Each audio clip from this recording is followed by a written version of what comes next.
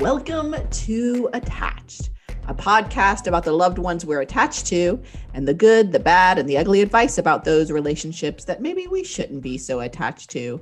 We here at Attached want to share ways to enhance your relationships and debunk all of that bad relationship advice using science. Science. Oh, that was beautiful. I'm Dr. Patricia Robertson out of the University of Tennessee, Knoxville, the College of Nursing. I'm Dr. Jacob Priest from the University of Iowa College of Education. Oh my goodness. I'm Dr. Sarah Woods at UT Southwestern Medical Center. Today, Jacob is going to bring us something fun and uplifting in pop and culture. It might not be either of those things, but I don't know what it is, so that's how I'm labeling it for now. Yes. Then, in Academic Deep Dive, we're going to discuss the academic article, When Paid Work Invades the Family, Mercy Like a Disease, Single Mothers in a COVID-19 Pandemic. And then in Good or Bad Advice, we are going to go back in a deep dive into the wonderful world of TikTok. So there are going to be a lot of videos for this one. So you might want to also check out our YouTube page for that. Speaking of advice, if you have any advice you'd like us to talk about, send it to us.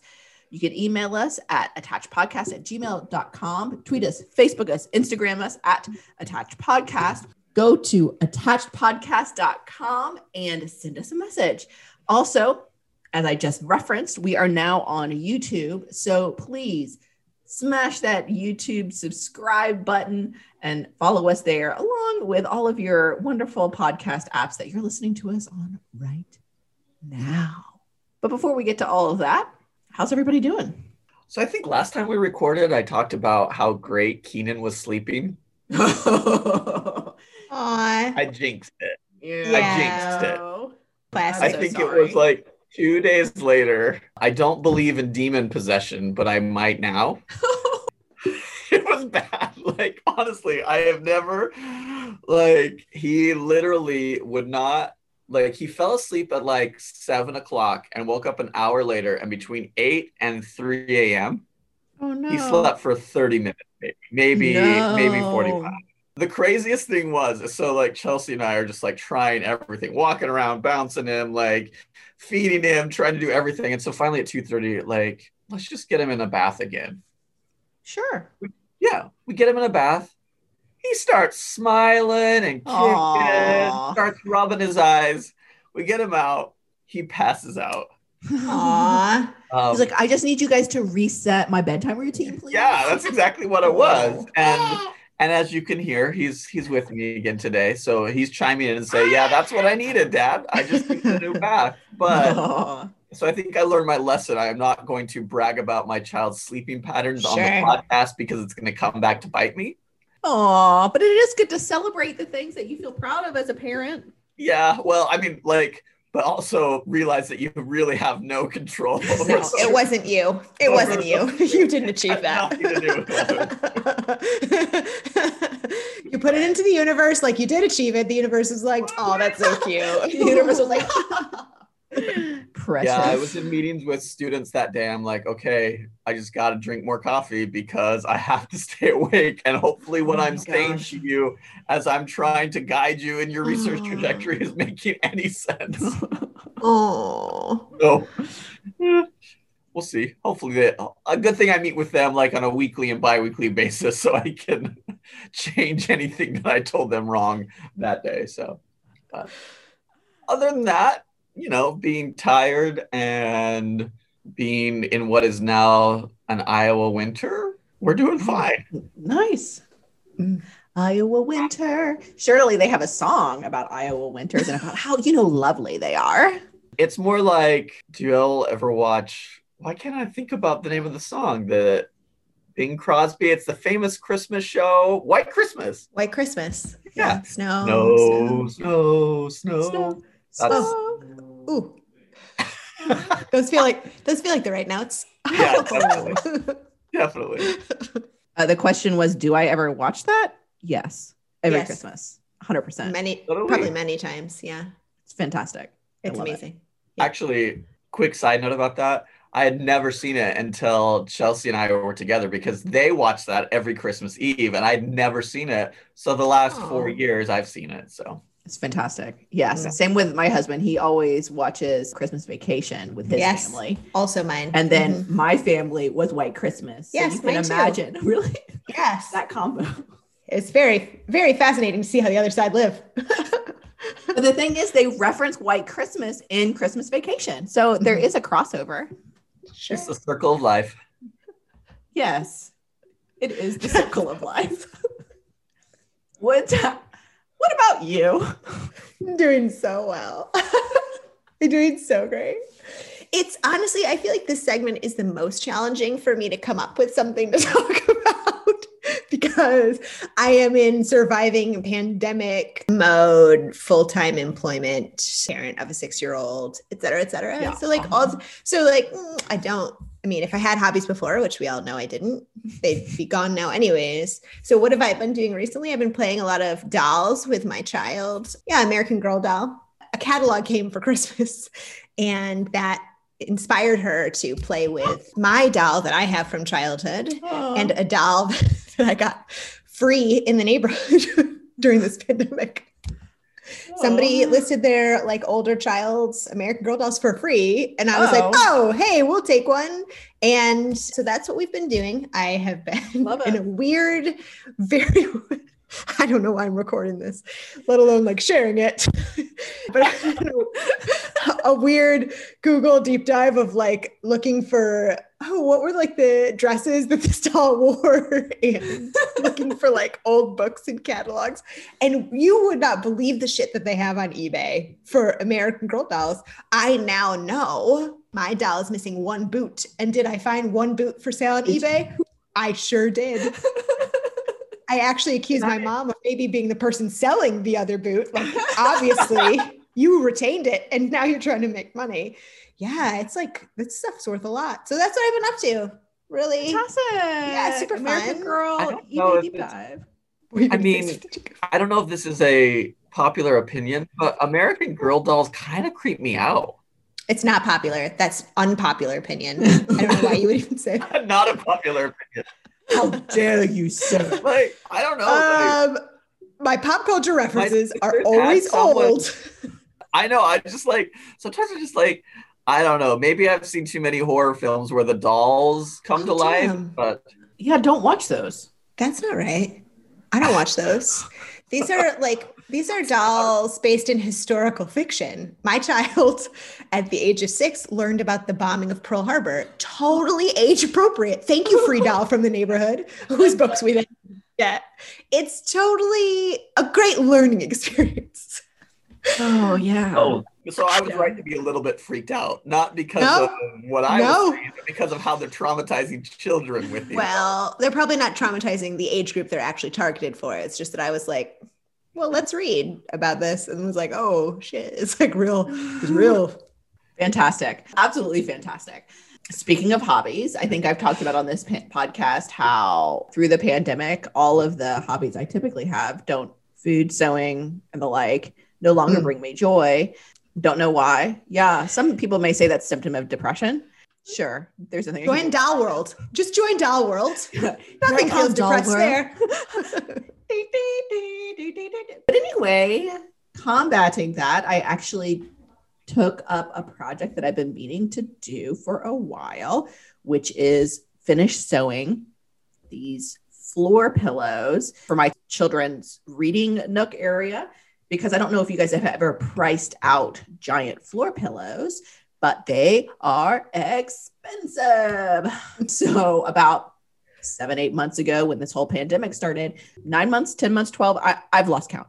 I went to Jo-Ann Fabrics, all the stuff for floor pillows, coming in far cheaper, of course, than the price would actually be. And I made one of them. And then 9 months later, this weekend, I finally got around finishing the other one.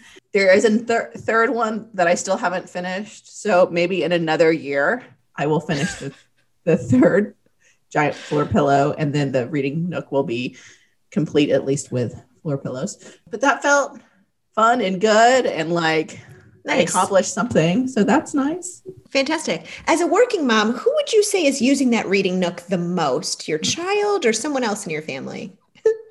That's an excellent question. Typically, I am told to sit in the reading nook to do my work while my child is online schooling, because I'm not allowed in any other part of the house while she's doing online schooling.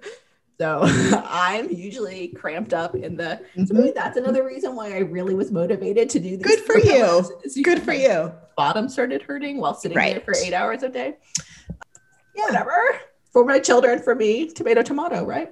I think it's even better if you did it for yourself. Nice Fantastic. work. Hashtag self-care. First up, pop-in culture. We learn about relationships from our friends and families, but a lot of what we think about love and relationships come from what we see in pop culture. For this first segment, we take a moment to highlight events in pop culture that influence people's lives and how we view relationships. Jacob, tell us, what do you have for us this week? So, jumping off the hashtag self-care, I want to talk about this individualistic and often privileged view we have of self-care. So there's a new show on Netflix called The Cabin with a comedian, right? And he has decided that throughout his life, he has been like unhealthy and all this kind of stuff. You know, he's trying to connect with who he is in an individual. So of course he rents this really luxurious cabin in the Hollywood Hills, invites some of his comedic friends, and they do crazy stuff like, you know, like have people come do energy readings on them and like acupuncture and like, oh, also like skinning and grilling an emu. So, you know, like lots of really normative. Yeah, normal. Like, and I kind of thought of this as kind of like a dude's version of Eat, Pray, Love. Did you all see that movie with, you know, Julia Roberts a long time ago? Sarah, is that a yes or a no? I can't tell. It's a no. It's a no.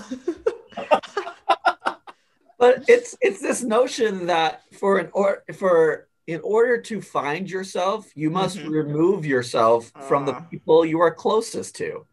Now, I'm all about having the space to be on your own. Like, I think some time as an individual, which is really hard to get in this pandemic, like to be on your own, to not have other people around, can be healthy, right? I think it can be healthy to, you know, have things that you like to do that are disconnected, you know, maybe hobbies like American Girl dolls or whatever it might be, like sewing giant pillows. You know, like hobby. That sounded condescending. That sounded condescending. I don't want to remove myself from the people that I love. Go on. Wait, are you saying that you love me or that you don't love me? I kind of really interpret. Go on. But so it's like this idea, because throughout this show, this comedian will like Skype in his wife and like talk to her while he's high, and she'll be like, are you taking care of yourself? I can't believe you're doing this. You should be doing blah, blah, blah. Are you getting healthier? I just think that this narrative that in order to be a whole person, we must leave everybody we know and love behind, maybe bring along a few great friends and have an adventure where we connect with ourselves. I think there's important identity exploration that can happen in that regard. We find ourselves in our closest relationships. If we come from this idea that the only way to know who I am is to be separate from other people, I don't think we'll really ever understand who we are. It's in those closest relationships where we learn about ourselves. And if we think that in order to be a person, we must be completely separate from people we care about, that can be a really, how do I want to say this, like toxic view of like individuality or autonomy. Yeah. I think throughout the show, we talk about how much we need other people. And I think too, that there needs to be more of this narrative that in relationships with other people is where we find ourselves. So The Cabin, I kind of gave it like 2 or 3 episodes and then they couldn't do it anymore. Keenan, as you could hear, did not totally approve either. Yeah. But I do want to just kind of like say, hey, let's not just have this is the only narrative about how we find ourselves. Our closest relationships are where we really learn about who we are. And find ourselves. So yeah, don't eat, pray, love just to and get out of all your close relationships, because it's not necessarily going to help you find out who you are. Yeah, but at the same time, like you said at the beginning, having me time, having, alone time is perfectly acceptable. Oh, 100%. I'm all about that. It's just this narrative that people must do something big and drastic and like break off all of their close relationships, and that's how they'll find. Right. I agree. Like travel around the world, both eating, praying, and loving. I mean, none of those things sound bad, but right, you're not selling that for me. Tomato, tomato. I don't know what that means. 6 of one, half a dozen of another. I'm just going to say sayings now.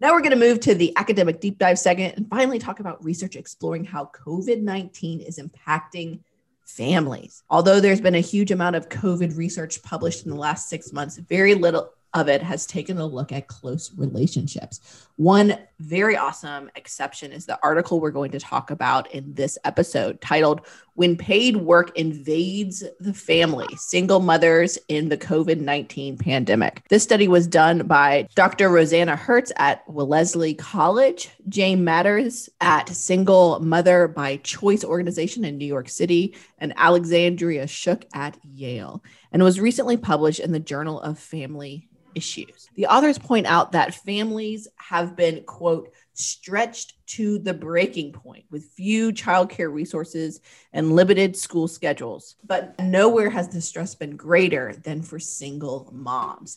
They specifically use the lens of production versus reproduction. In other words, that the ability for women to pursue paid employment is at odds with raising a family. And in order to work, women often need to outsource caregiving responsibilities. But now, when so many of us are doing paid work from home, the worlds of production and reproduction have collapsed. And in trying to socially distance as much as possible, we've lost other sources of childcare support, like grandparents and neighbors.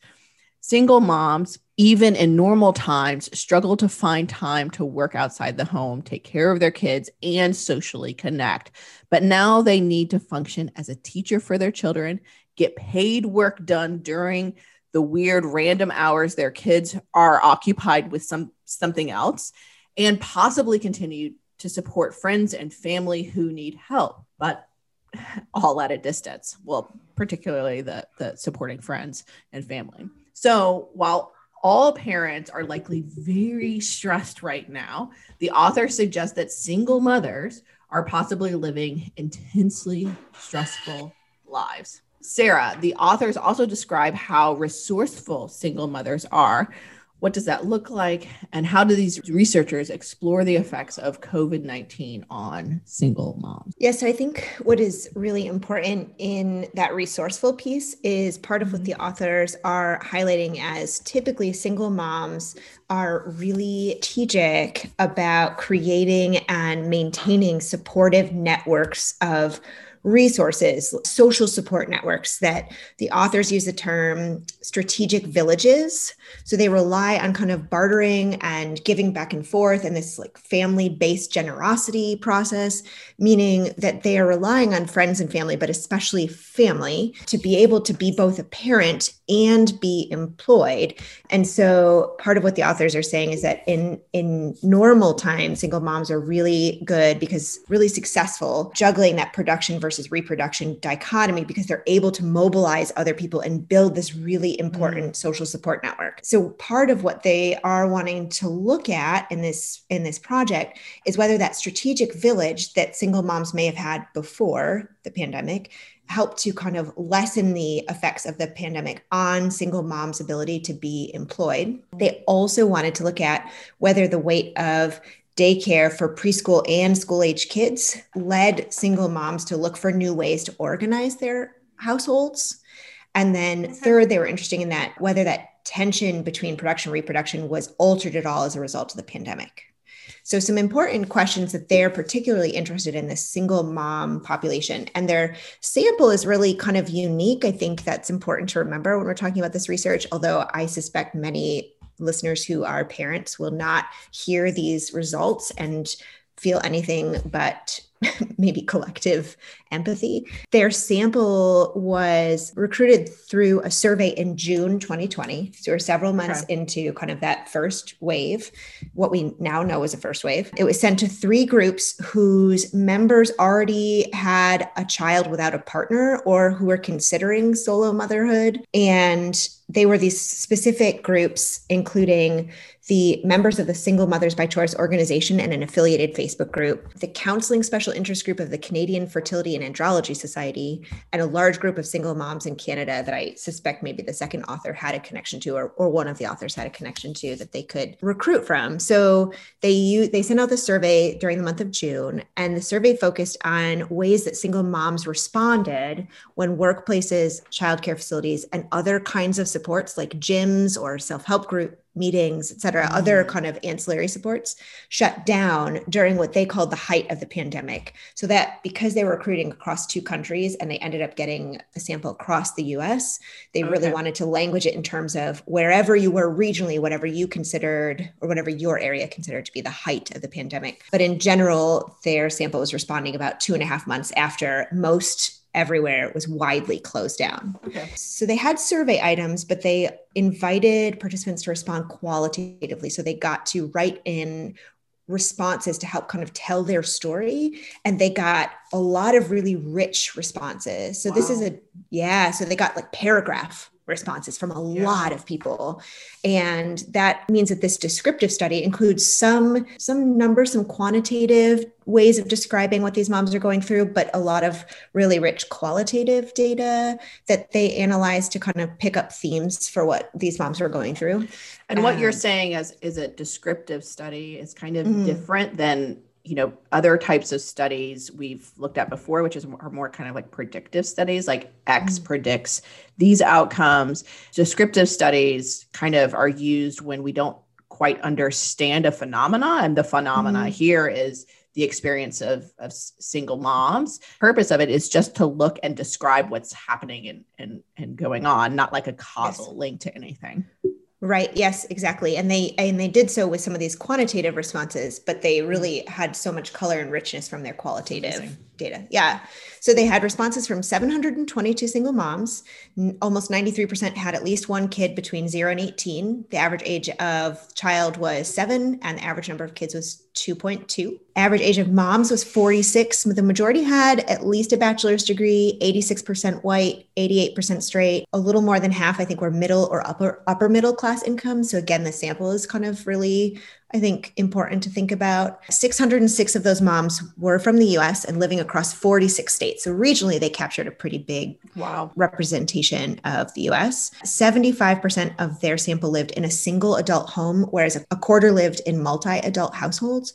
So half of those or so included like grandparents. They were multi-generational, or some other mix of relatives, like grown children who were staying with them and helping with childcare, but they weren't always multi-generational. So they had caregivers, nannies, roommates. A few had some significant people they listed as significant others.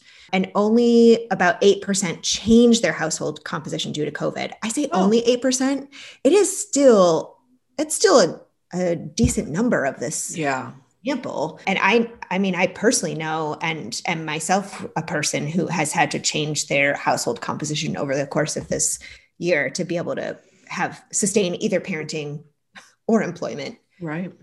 And life, just sustaining life. So it's not nobody, that's for sure. So what they found were that 84% of their samples full-time employed before COVID, but many of them had an employment change, of course, as we're familiar with, many people have had to do. So 14% in single adult homes and 19% in multi-adult homes had some sort of furlough or reduced hours. But what it meant was that during the height of the pandemic, women who lived alone with their kids were less satisfied with their work hours because they really wanted to be able to decrease them. It wasn't enough moms who were able to decrease. Only a few moms actually did this or were able to do this, even though a lot of moms wish like this just isn't working. Almost every single person who responded said that they were really socially isolated. 99%. Wow. Yeah, that's literally The other people just probably missed the question. So they described struggling to accomplish more tasks with fewer resources. So their paid work and their kids were competing for their attention. They had qualitative responses that described like meetings being chaotic, kids crying in them, running to have to like find things to appease their kids while trying to keep meetings going. They're just doing the same, the two tasks overlapping at the same time. And it required really intensive engagement with their kids' needs while trying to do their paid employment tasks. So can I share an anecdotal story of this recently happening? Yes. Though I'm not a single mom, but this is still rings true for me. So I was doing Zoom interviews. I'm on the hiring committee for my college, and I was doing Zoom interviews with candidates, and I didn't realize that my mic had become unmuted. And I was trying to get my oldest ready for her piano lessons that are also on Zoom. And so I was snapping my fingers. I'm like, hey, go get your piano books. Go get them. And then the meeting stopped, and I looked, and I was like, oh, I'm so sorry. I'm so sorry. I was just yelling at my kid in the middle of your interview. Remute. I have no idea how it happened, but I feel this like chaos. That piece a lot. Right. Part of what they described in this paper is that workplaces are continuing to expect, at least for the sample, the same levels of work involvement and productivity. And that's my experience. Yep. Not unlike pre-pandemic times, they are essentially expecting that working moms, they have no family obligations. They divide in the workplace this other role or part of their life that like, this is not, so they have the same expectations and somehow having to meet it with just utter chaos. They described that 58% of women in single adult homes were feeling like their work productivity declined. I honestly am surprised it's only that many compared to 47% in multi-adult homes. This was also June. So we are now in December. I don't know what that looks like now. That's 6 more months. But they're feeling constantly distracted all day. There is this theme of absence of boundaries that impedes productivity, more so for single adult homes. And on top of that, they talked about moms being worried about future employment and being judged in comparison to their colleagues who don't have the same constraints. So they're either feeling like work is a lot less important than taking care of their kids because they're in the middle of a pandemic. So it's incredibly hard to focus on work, but they had to keep doing it because they couldn't lose their job, or trying to ask for help at work, but being really fearful that made them seem really weak or ineffective compared to colleagues who either weren't voicing it or didn't have the same constraints. So it's just constant interruptions and then feeling a lack of motivation and then feelings of futility, just not being able to get done what they want to. In terms of losing daycare, that impacted moms in single adult homes more because they were unable to continue previous childcare plans, relied on these groups that were closed. One participant described feeling like incredibly drained to have a toddler around 24/7 with no chance for a break. And it's just relentless. On top of that, where the authors had described these strategic villages being in place beforehand, now there's this fear of spreading the virus. So people had stopped relying on family as much in general, but the authors describe this migration away from relying on family occasionally and either relying on them like daily to help because there's no other way to do it or not at all. So these strategic villages that were really important before COVID essentially were only partially successful in adapting to this pandemic. It just was not feasible. So feeling like they had no time to recover, no time or space away from their kids, no more energy. They don't feel like they're a good parent or a good employee. And without being able to connect with other people, there's that lack of social buffer that meant that they were spending all of their time with their kids. And it's really intense way to spend life and not what they had planned for when they were thinking about having children. On top of that, feeling really poorly prepared to take on a role as like a full-time teacher. And it just really increased their feelings of isolation and intensified their stress.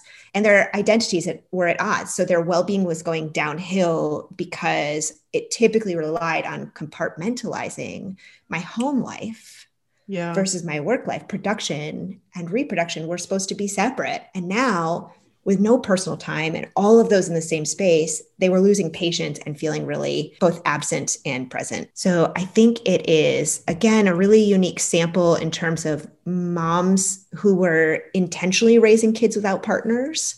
And I think socioeconomically important to think about. They were middle and upper middle class.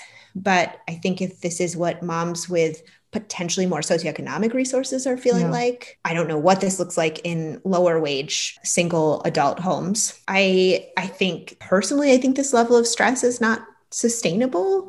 And I think it'll be really interesting to, from a research perspective, thinking about how COVID is shifting how families operate and how much of that will be permanent. I don't know what that'll look like. And in the months since June, again, I'm not sure how much of this has changed. I suspect with school starting back up, in some ways, some families may have gotten some childcare relief. Oh, yeah. And if their child is going to school and not doing if their child's going to school, if it's full-time school, and then that's not factoring in the stress of it's going to school during a pandemic and kids getting sent home when they're exposed to positive and not having other kinds of childcare. If my child only went to the prescribed school hours and didn't have the before care and after care that I relied on before, it still wouldn't be enough. It still wouldn't work for me.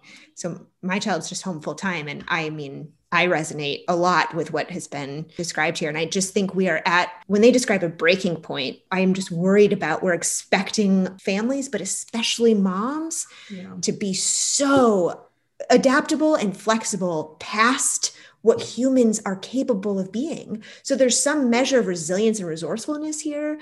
And also, are we finding that we're just crushing families through this process, and without building meaningful social support structures or shifting how employers support moms, we're just expecting moms to be the social safety net for families. Right. It's hard for me to process all of this because I am so emotionally reactive to all of this, and because it touches me in such a real way. But I agree with you. It certainly isn't sustainable. And unfortunately, I see no solution. Like, I can't, so often in these takeaways, it's like, but there's hope, or but here's something that you can do. But it's so hard to think of a solution that isn't systemic, right? To some broad reaching across everybody, to help all of these people. But at the same time, it is somewhat comforting to know that you're not alone. This is not unique to, it certainly is more exacerbated for single moms, but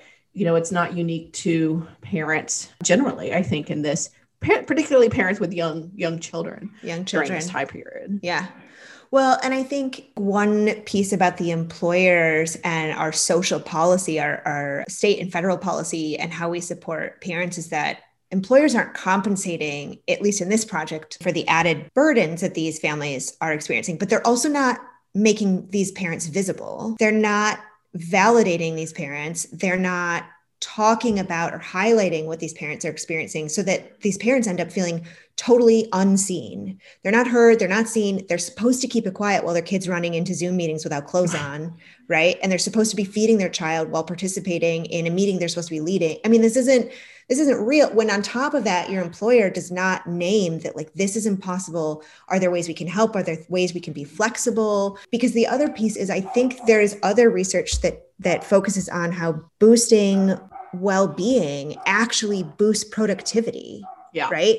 So if you're actually an employer caring about your employees' sustainability and your employees' productivity, then you should also be prioritizing their well-being. And if you do that first and put that first and be creative in kind of policy initiatives and procedures about how you make these parents visible and are intentional in supporting them, it's possible that then everybody wins at least as much as people can win right now. I agree. But like you said as well, there's no short-term incentives for employers to do that, right? What you're talking about is well-being, and is a long-term incentive, because in the long term, then people are more productive.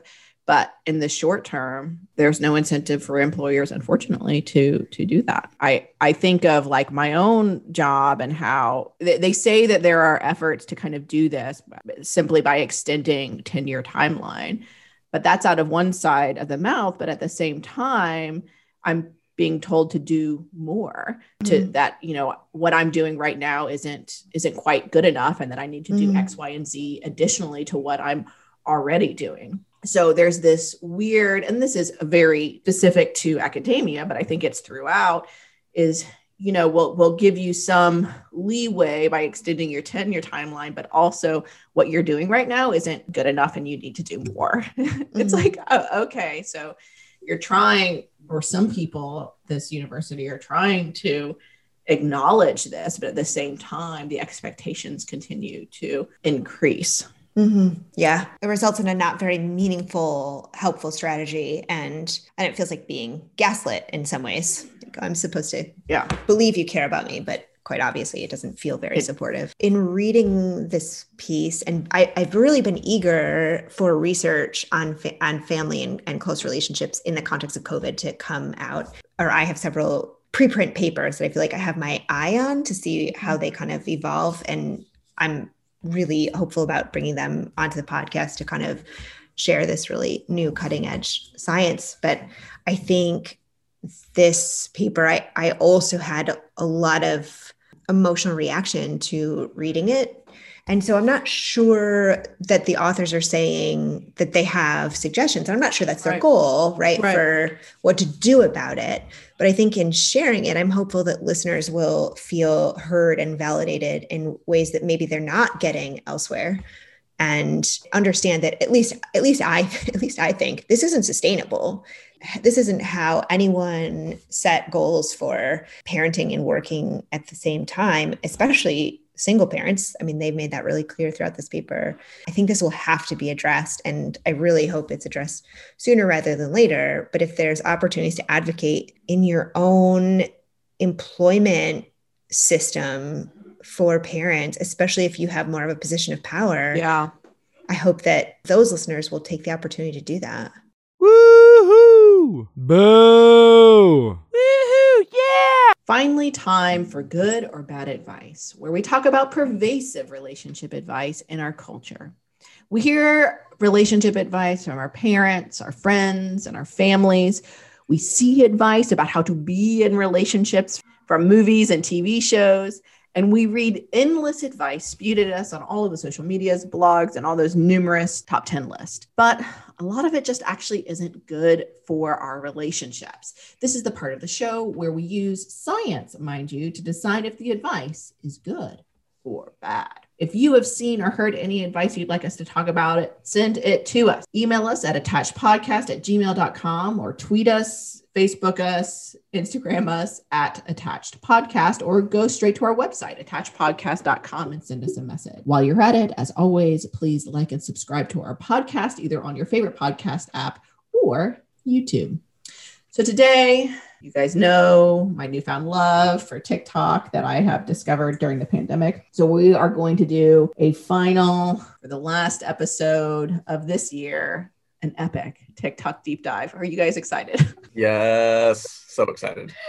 So this first one is from Number One Dad. Self-appointed. I've done a TikTok from Number One Dad before, talking about GivingTree. And this one is about the rainbow fish. Another story time. I hate that story. Kierkegaard said that envy was the predisposition for leveling. You know, this evening out in society where everybody is going to be the same, this pressure to conform. And that's exactly what happens to this fish. Have you read this book? Yeah. Yeah. Well, I mean, he brings down the wrath. He brings down the envy of the fish around him just by virtue of his appearance. And as a result of that, they shun him. He's a little confused and he doesn't know what to do. So he goes and seeks counsel with this octopus. And what does the octopus tell him to do? That the only way he's going to find happiness is if he gives up those parts of himself that make him different. Initially he refuses. And that's probably the last point in the book where he is healthy in a Nietzschean sense, I think. But honestly, if there was like an aquatic review board, this octopus's license should have been revoked. So the rest of that story goes, the fish then gives his beautiful, shiny scales to all of the other fish, and then everybody has a beautiful, shiny scale. So good or bad advice? You can either talk about the book or Number One Dad's perspective, whatever you think. I want to talk about Number One Dad. I think he is Number One Dad. This is the second time in a row I am all on board, right? If somebody is asking you to give up all of the parts of yourself that make you unique and different so other people can feel good, yeah, not healthy. That octopus should definitely have their license revoked. And number one, Dad at it again with like dismantling really negative messages we teach children in books. So I think that as I wrap that around my mind, that's good advice from number one, Dad, bad advice from Rainbow Fish book. Right. So number one, Dad, thumbs up. Good advice. Woods? Yeah, I agree. Very good advice. I feel very validated too, because I hate this book and somebody gifted it to my daughter a few years ago. And I don't think I had it as a kid. And so I read it and was like, oh what an awful message. Because I waited for like where's the next page where all of them realize they've been selfish and horrible and they've treated this fish so poorly and they give the fish back these scales that are his. I mean, he's literally taking off his body parts. Right, to give away. It's so awful. So I agree with Jacob. It is a lot like the Giving Tree. Yeah. Giving away all of those parts of yourself that make you you and make you happy is incredibly unhealthy. And if people are asking you to do that, that's an important boundary to set. So good advice all the way around. I remember these two books because as a 4-H camp counselor, which I was for many, many, many years, about 6 or 7 years. Know that? Oh yeah. I thought my first career, I was going to go into cooperative extension and do camps. I loved it. But these are two books we read over and over and over to the kids. And it was part tradition. Like these are books, especially The Giving Tree, that had been around for years. And so it was just part of the tradition that you read it as part of Vespers. It was one of the songs, not songs, but it was one of the books that you continuously read. And it's just remarkable. I have no idea why we continue to read and what message we sent to hundreds and thousands of Georgia 4-Hers. So sorry about that, y'all.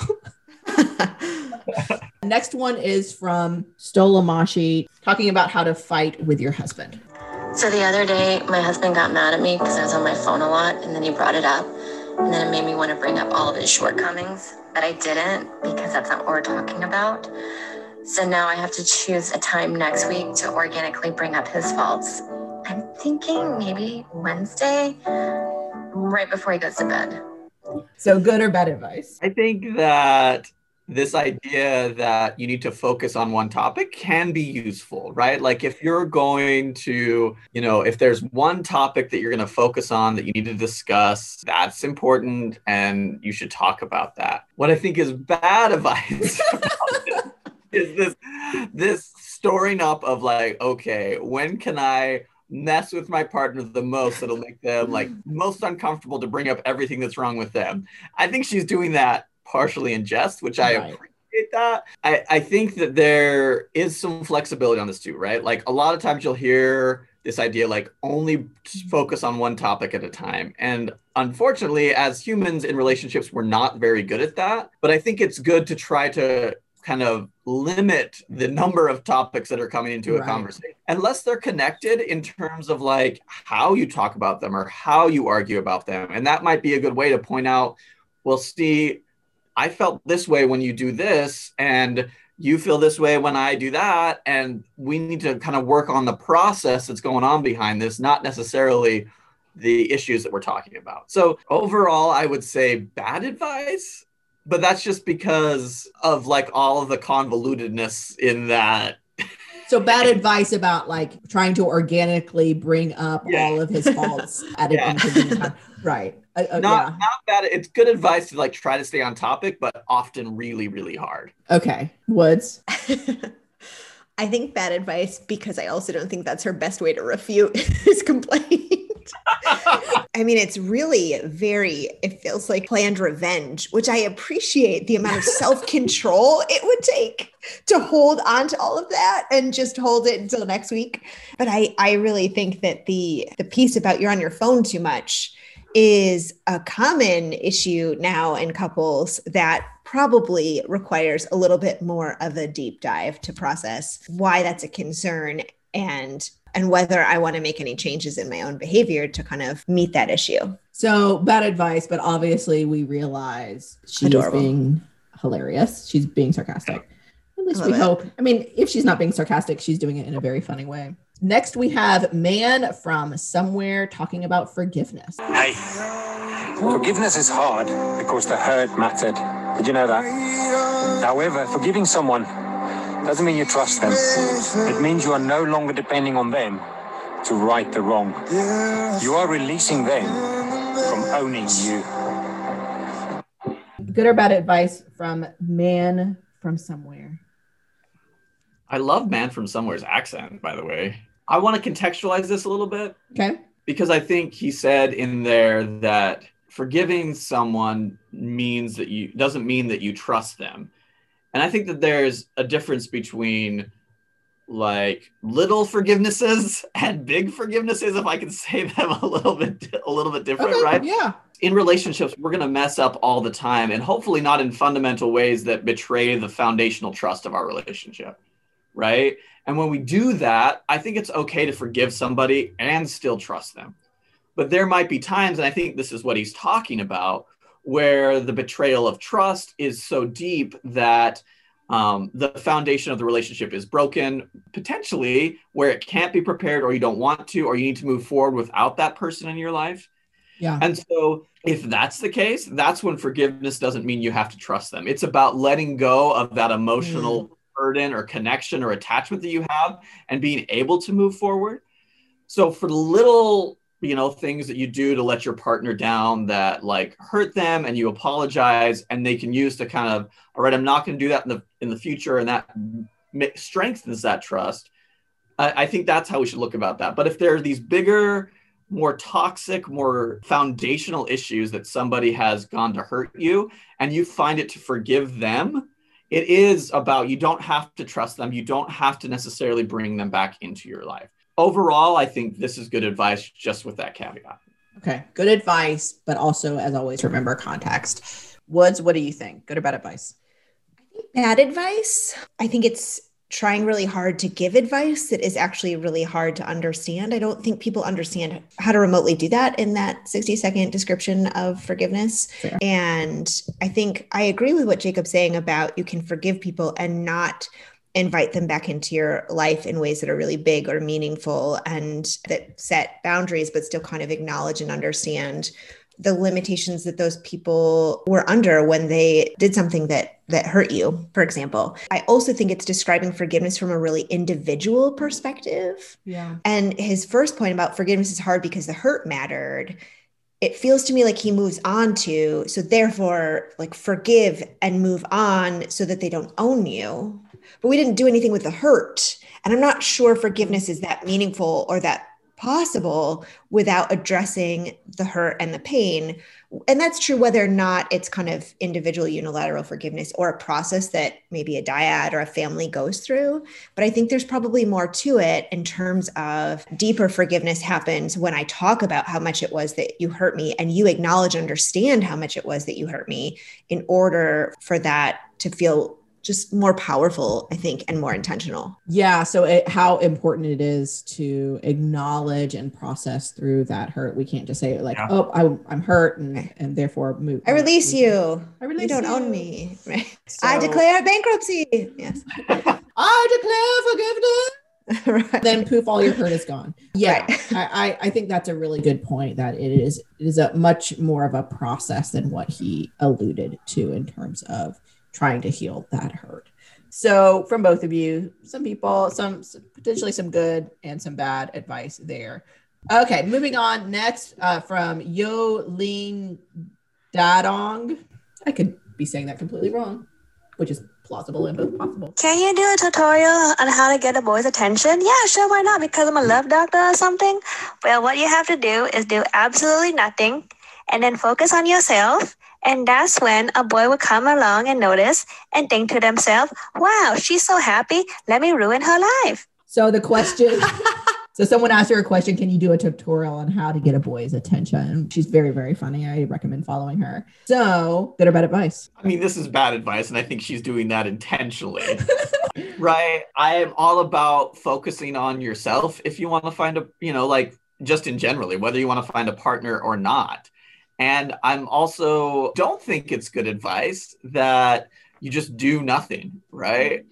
That type of relationship where you're just passive and you just wait for the boy to come along and ruin your life, as she's talking about in this context, is a very dated notion that I think still kind of is encapsulating women in this passivity of like, oh, just be pretty and beautiful and do everything you need to look pretty and beautiful, and then this boy will come along, right? Which I think she's playing on, because then she says, will ruin your life. So I mean, I think the facetiousness, the sarcasm is really good advice. Like, what are you doing? Like, why are we asking this?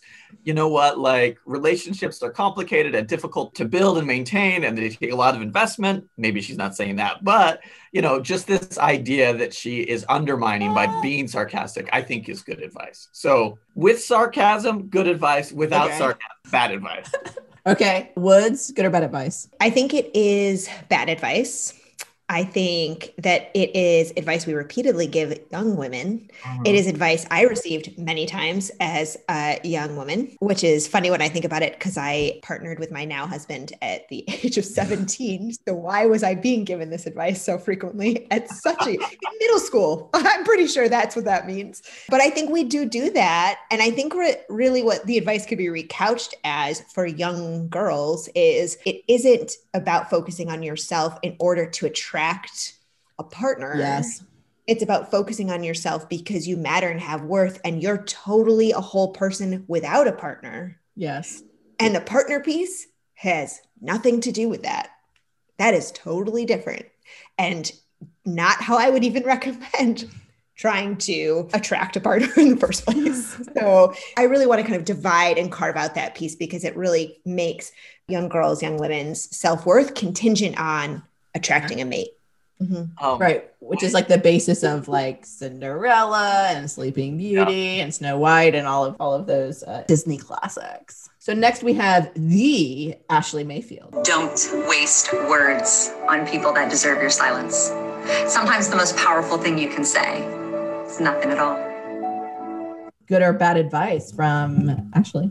Don't waste words on people who deserve your silence. So yeah, there are some people that you don't need to give your time to, who are angry or like who may be just like trolls or mean, and if there's a possibility to step away from that, not in every context there is, great, right? But if we're talking about this in the context of close relationships, I worry about taking this advice of, I'm just not going to bring up what I have to say to you because you are not worth my time. That is going to undermine your closest and most important relationships. There's a way and a time to bring up important conversations of, maybe just arguing for arguing's sake and doing it over and over and over and over again is going to be pretty toxic. Finding a way to take a step back and approach the conversation differently, either with the support of a therapist or just in your own kind of learning and thinking about it, I think is smart. But like just taking the tactic of like, you're not worth my time, you're not worth my words, in a close relationship that's important to you is bad advice. Because if you want that relationship to continue, it's going to need those emotions, those feelings, those conversations to be had in ways that can bring you closer together if that is the end goal for your relationship. So in that context, I say bad advice. So good advice or bad advice, depending on context. I'm all about the context. Yeah. I mean, I It's a think new it's word. your new, Fence. it's like season 2 fence. Fence. I think it's the way to make it so like, because I don't know if you noticed this, but like every once in a while, as I'm giving good or bad advice, like I look to see Sarah's face and I'm like, what is she thinking? Is she gonna am I missing something that she's gonna come and make me look really stupid? That's my goodness. I'm Wow. so worried about Sarah. I love My it. brilliance is intimidating. Ooh. It always That has- makes sense. it That always makes has. sense. Woods, good or bad Yeah. advice? I think bad advice. I think this is the kind of like really pop culture advice that made us want to add this segment into the podcast. Advice given really directly, like it's really emphatic and really important for people to take on. And you see this kind of mantra repeated and repeated and repeated. And I think it is unhelpful. It doesn't tell anyone what to actually do. And I think it's promoting some kind of really toxic, intense cutoff. Yeah. Those people who will ascribe to that are not necessarily the people who are also flexible in thinking about are there messages I need to hear? Are there things I could learn from this? And the flip side, are there ways that I could kind of advocate for myself or set a boundary in a way that's not so emotionally reactive, but still creates some distance and protects myself and my family, for example? So yeah, it's really bad and unhelpful. Right. Because silence, just stonewalling silence, is an emotional cutoff. You're not dealing with any of those emotions. It's part of a toxic relationship is that silence, also called stonewalling by John Gottman and others, I'm sure. He takes credit for all of it. So bad advice. I don't know why I just threw John Gottman under the bus, but whatever. These last two are specifically with Jacob in mind. I still, of course, want Woods' thoughts and feedback. Sure. So this first one is about a mother of a groom-to-be and the bride. It's not going to match anything that we have going on in our wedding. Well, you're going to wear a white wedding dress. Yeah, so anything our will girls go are going with to that. be beige. Yeah, but he's walking with me, and I could get a dress that matches that. Yeah. He is not listening to his fiance. They both have no regard for what she's saying. And I feel bad for the girl. She's just like in the background, just like, hey, I'm here. So if you're looking at all of these, which is your absolute favorite right now? So I definitely do love this blue that he's going to try on. It looks old. Really? Yes. It's kind of a sleeper. Just keep in mind, your wedding pictures, if he's wearing red and everyone else is wearing a different color, it might not look right. I'm not really caring that much about those. I'm thinking you're going to be in white. That's going to match anything. And if I'm going to be the same color as Jason, that's going to match. Do you hear her? She's crazy. She thinks she's the bride. So just to recap, because it's a video and there are a lot of expressions going on, the mother-in-law to be wants to wear the same color as her son, but that is not going to match anything else in the bridal party. And the mother-in-law gives two shits. I don't know if this is like a good or bad advice, but maybe it's a example of how to be in relationships. And is that good or bad? I don't know if you heard my little dude squeal during that, but that is because I was feeling that intensity of like, oh no, as you can hear him now, that's pretty bad advice, in that if there is that much of a triangle between a mother and a son, in that there is not enough room for the bride of the wedding to have an opinion or that her ideas matter, that is something that needs to be addressed early and often. Or maybe you should ought to rethink that wedding, because the sustainability of that relationship I worry about, right? If this woman, this bride's voice isn't allowed to be heard this early on in the relationship, that is a pattern that is likely to continue across time. So if I was this bride's friend, or I'm guessing that was the person who, the woman talking was the person who's selling the dress, who's noticing this pattern and saying, it might be a wedding planner. This was TLC, so I think it was one of those reality shows, and that's why I thought of you, because it was a reality show. Oh, I love watching, like, what's that? The like Say Yes to the Dress. Fan of that show, because you do see these strong family dynamics come out, right? So if that woman is seeing this pattern of the bride's voice doesn't matter in this relationship, and if there's not going to be a boundary between the groom and his mom, that type of relationship is likely to become stabilized, where the bride will be more further and further removed from the emotional connection that mom and son have. And that type of triangle over time will become really toxic and unsustainable. So good advice from the wedding planner. Yeah. Bad advice from mom and groom. Woods? Yeah, I agree.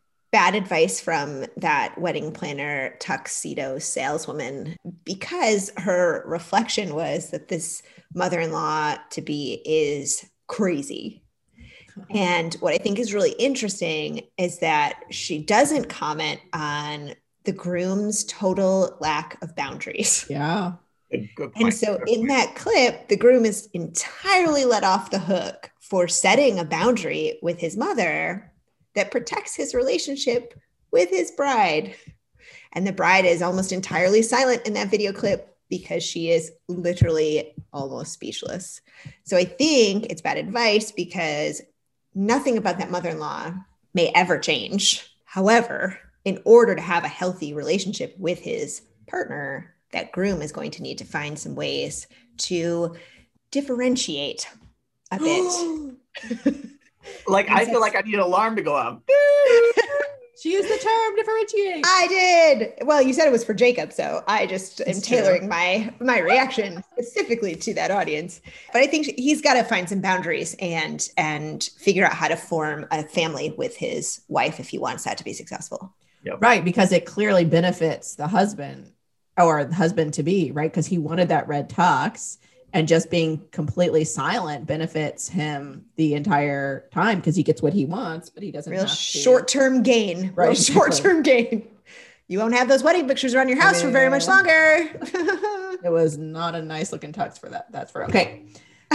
It was not a nice looking tux. That's for sure. Good fashion advice. I like it. You're welcome. That's what I'm here for. Okay, this is the last one, and think about all of the relationships we have. And some of them are not necessarily with humans, right? Some of us have really, really close enmeshed relationships with our cats. So that's where I'm going with this one. This is by @NOETYRA. Okay, so take a hoodie and put it on backwards and then put your cat in there. This is the easiest one of all time. Ask me the question. So basically you put a hoodie on, you turn it on backwards in the pocket and you put the cat into it. And then you can just have your cat there while you're doing all your work. So is this good or bad advice? Good advice. I don't even need to add anything to that. This is 100% good advice. But the question is, Jacob, do you have a hoodie with 5 hoods in it for all your cats simultaneously? Well, no, because I have an individual relationship with each one of my cats, and I spend individual time with them to build that one-on-one connection. So they all know, well, sometimes Albert needs to be in the hood, and sometimes Louie needs to be in the hood. And they take we have built a dynamic, a healthy, functioning dynamic in our cat-filled home. Fantastic. So good advice. Woods, good or bad advice? I think you're setting up Woods to throw shade. I think this wasn't, Patricia was starting throwing the shade, but I see this triangle. No, I support your individual relationships with your cat zoo. I am just, it feels... Throw that shade. Throw it.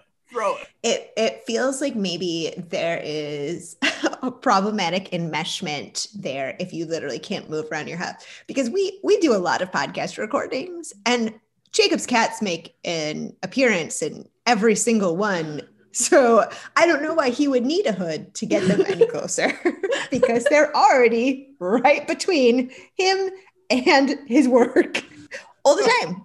So, I mean, I think it's good advice if you wanted to keep your cat warm because you live in Iowa and winter is sad. It's okay, Jacob. We had to turn the air conditioning on yesterday. Don't be jealous. Okay, I see how it is. More shade. Throw it. Bring it. Bring the shade. Maybe if it's in his hood, he can it's closer for that slow blinking effect where he just can make it less feral in your pouch. Oh, mercy. We love you, Jacob. So overall, cat hoodie, good or bad advice? Jacob, please report back once you've tried it. Yeah, pictures, please. I will. Don't worry, I will. Fantastic. So thank you all for listening. This is the last episode of 2020, the worst year, hopefully, of this decade to come. Our next episode will drop January 19th, 2021. So have a very safe and wonderful holiday and new year with your loved ones. As always, remember, call us, email us, or get at us on the social media about any relationship advice you've received that you're wondering whether to follow or pass on. We cannot wait to talk.